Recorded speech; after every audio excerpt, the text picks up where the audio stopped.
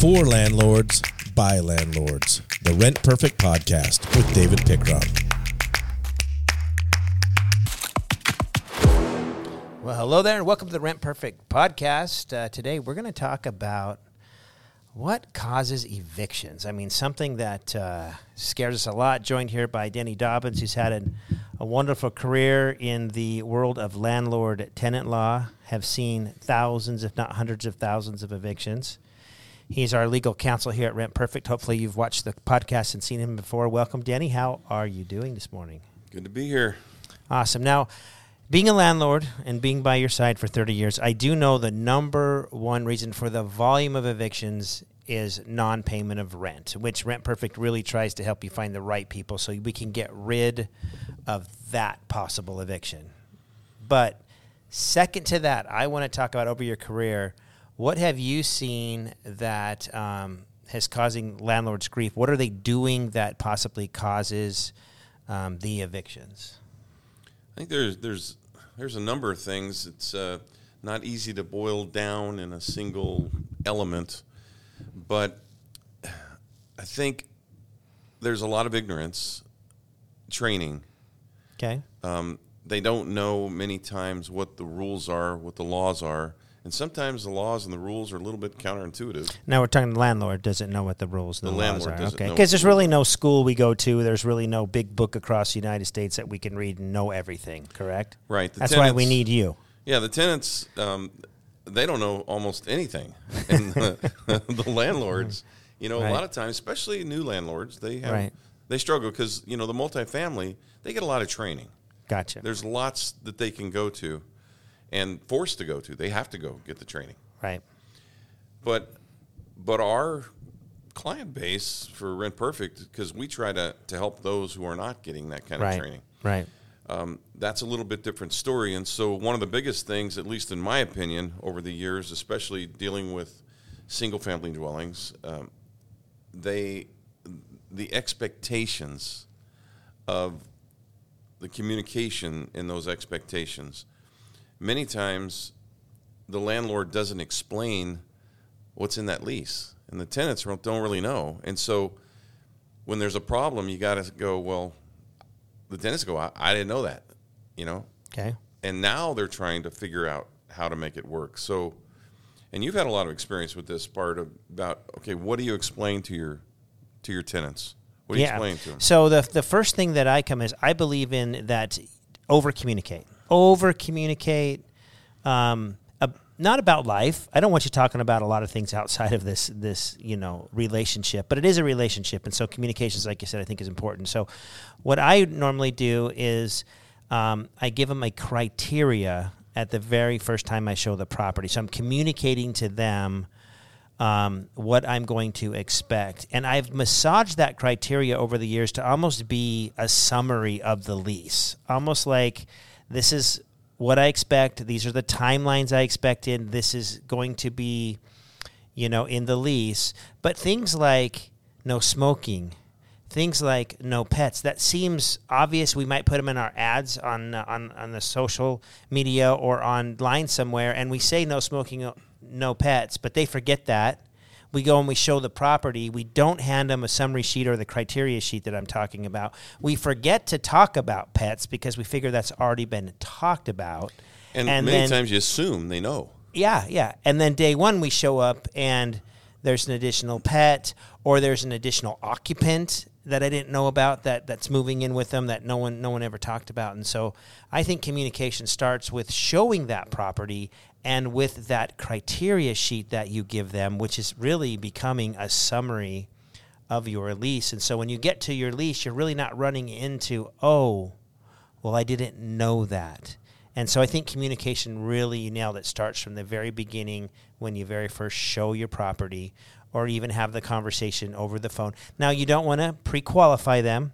You don't want to do anything discriminatory, so you got to be real careful. I say over-communicate, and then in a way, I want you to be very careful with your communications. But communications, I think, are something that get people in trouble. So I've had it where I show up to sign the lease. When I showed the property, the guy didn't smell like a smoker, right?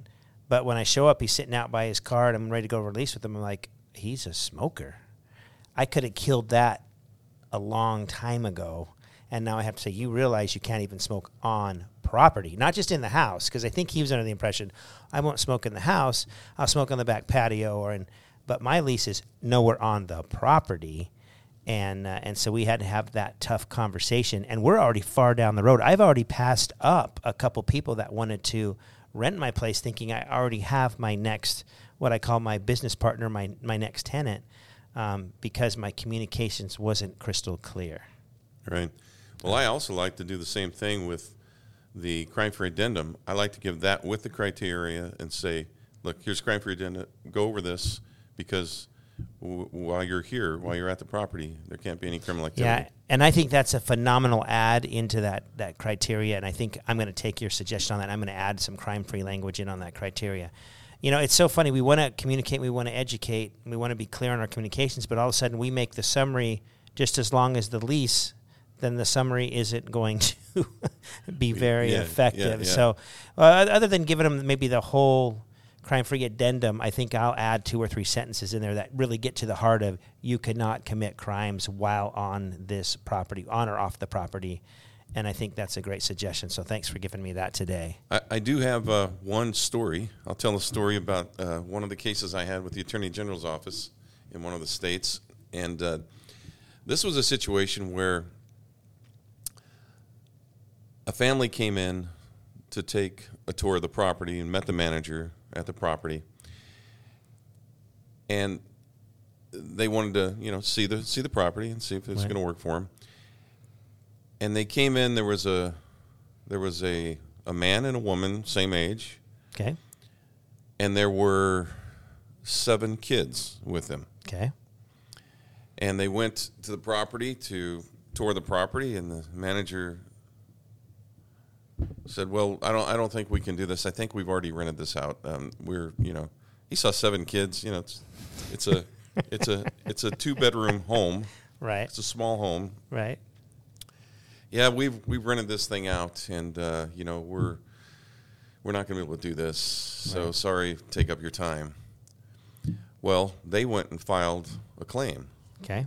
For familial discrimination, and they happened to be babysitting for their brother and sister-in-law. Okay. And they only had 1 child. The rest of them were their brother and sister-in-law's kids that they were watching while they were, on vacation. So they weren't even their kids, but the manager's making all kinds of assumptions. Making the assumptions in their head. And, had they had that talk before, here's kind of what we're going to be looking for. And, and they said, well, we didn't want to say, are these your kids? That would be discriminatory. Right.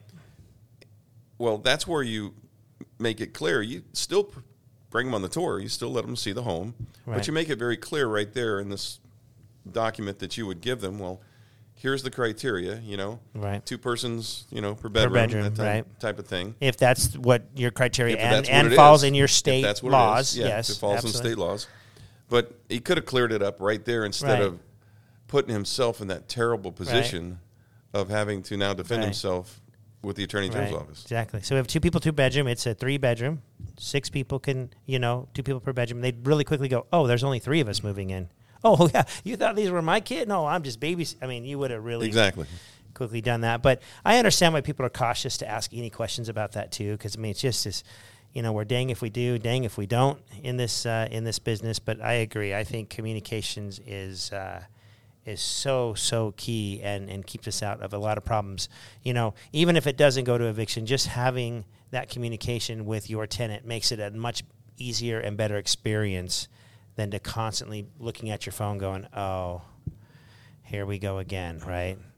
And I've had that many times where I'm just like, I just can't take this phone call right now, which I usually will take the phone call, but I have that thought in my head about, oh, this is not going to be great. Well, I've seen way too many landlords say, okay, well, here's a lease agreement. Here's the application, sign the application. We'll get the lease agreement going. Okay, we'll get the lease, get the money. Mm-hmm. We're going. Mm-hmm. We got a lease. Mm-hmm. There's no expectation. There's no communication. you're so concerned about getting the money for the lease. Right. It's kind of like the rich guy who makes a whole lot of money, works really, really hard, and never protects his money. He just makes money, but he doesn't protect it. And so now he's got lawsuits going, and his money's just out there for the taking. And that's kind of like what we do sometimes with rentals is, the landlord, they're the one on the hook for this property. It's their investment, and they don't take enough charge of it to make sure that what they're basically giving this asset to somebody, say, please take care of my asset, but they don't do anything to communicate that to the and I think that's a good point, because over the years, I've always preached that we wear two hats. We're an investor and we buy the rental properties. We want to invest our money, so we're really good. We're like, I want to invest my money. I want another piece of property. I want to get the appreciation, the rental, all this stuff.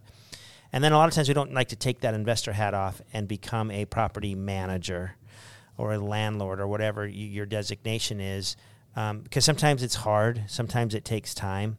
And, hey, how fantastic is it to have an investment that you put on autopilot and never have to deal with? And you can do that to a sense, but starting this relationship needs total communication, over-communication, all the way through, showing the property, giving them a criteria, getting them ready to move in. Everybody needs to be completely on the same page. And then I think you go over the lease with them. I have them, even though I have them digitally sign the lease, they sign every single page. Now, whether they read it or not, I can't make that happen. But I make sure we are completely on the same page before I give you the keys. And at that point then, I can kind of put it on an autopilot. But if you put it on an autopilot at the beginning, like you're saying, hey, here's the whatever, just get in, here's your money, get in the lease, you might find that causes you some problems down the road. So other than non-payment of rent, I think your communication and your documenting everything is going to get you the most trouble in those evictions that usually are non-payment of rent type of misunderstanding evictions.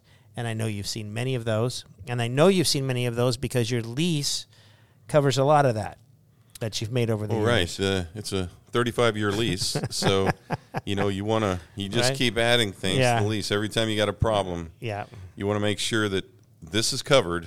Right. Both parties are supposed to know now. Right. You assume that they read it all. Yeah. Very few people read the whole lease. Very few tenants read the whole lease, but it's their responsibility. We can't do it for them. No, absolutely. But I think the same people aren't going to read a 3-page lease that aren't going to read a 37-page lease. So you might as well have one that covers you when you need it. So there I am on my communication and my lease requirements on my rentals. And if this sounds good, implement it into your rentals. I think I'm going to add some crime-free addendum into my criteria. Thanks for that suggestion today. And then we're going to try to tamper the criteria down. We don't want it to become a 37-page criteria, because then we absolutely are going to have the same problem. So criteria should be highlight your communication that you really want to highlight. No smoking, no pets, timelines, no criminal activity, and then let them read the boilerplate lease later with all the other fine-tuned kind of rules and regulations. I will tell you one thing about doing it the way you're talking about doing it and helping landlords understand that's how it needs to be done, is that if you do wind up getting in court with a situation on a particular issue, you're going to be able to testify, Judge, this is something we discussed early on. Right. Even before they entered into the lease, I explained this to them. We talked about it. They said they understood it. We talked about this specifically. Right. And that's going to go a long way, where somebody says, well, I didn't know about that, because you have some judges that say, oh, well, they didn't read it, they didn't know. Right. No, it's more than that, Judge. Yeah. This is something specific that we cover, because this is the very thing that we don't want to happen. And here we are today, and it happened because they chose not to take the advice and not to follow the rules. Well, if I went to court, then the way I manage it, Your Honor, when I first met them, I handed them a copy of this criteria, this summary of the lease. I had them initial it. Exhibit 1. Exhibit 1, the very first day we met, this was in front of them. Exhibit 2. Right. Exhibit 2. Here's the lease. Now, this is a little bit more extensive a document, more legalese type of stuff. They signed every page of that, and what is the defense on that? I mean, I didn't read it. It's not a good defense. I mean, the judge is painted into a corner. He's like, I really like the defendant. I'd like to help him, but there's such a case here that I can't. I've got to rule for the landlord no matter what. Yeah, the only thing that a judge could do is if something in your lease is just totally absurd, totally unreasonable, total unreasonable burden on the tenant. Right. A judge could say, yeah, that's great, but I'm not going to enforce that. Right. But we don't do that. Everything we do is reasonable, straightforward, in English. We don't do legalese. Right. We want the tenant to understand exactly what they're about to do. Right. It's the whole idea. Yep. So if you do this, you will have great relationships with your tenants. I'm not saying you're going to be best friends. I don't want you to be best friends, but to lay out that communications and be, on the same page will greatly benefit you. And then it will allow you to put it on autopilot later so you don't really have to think about your rental once it's going and they're just paying you rent. So we thank you, Denny. Appreciate your advice and all those years of service, and give us all your great paragraphs in the lease that protect us landlords. And until next time, continue to rent perfect.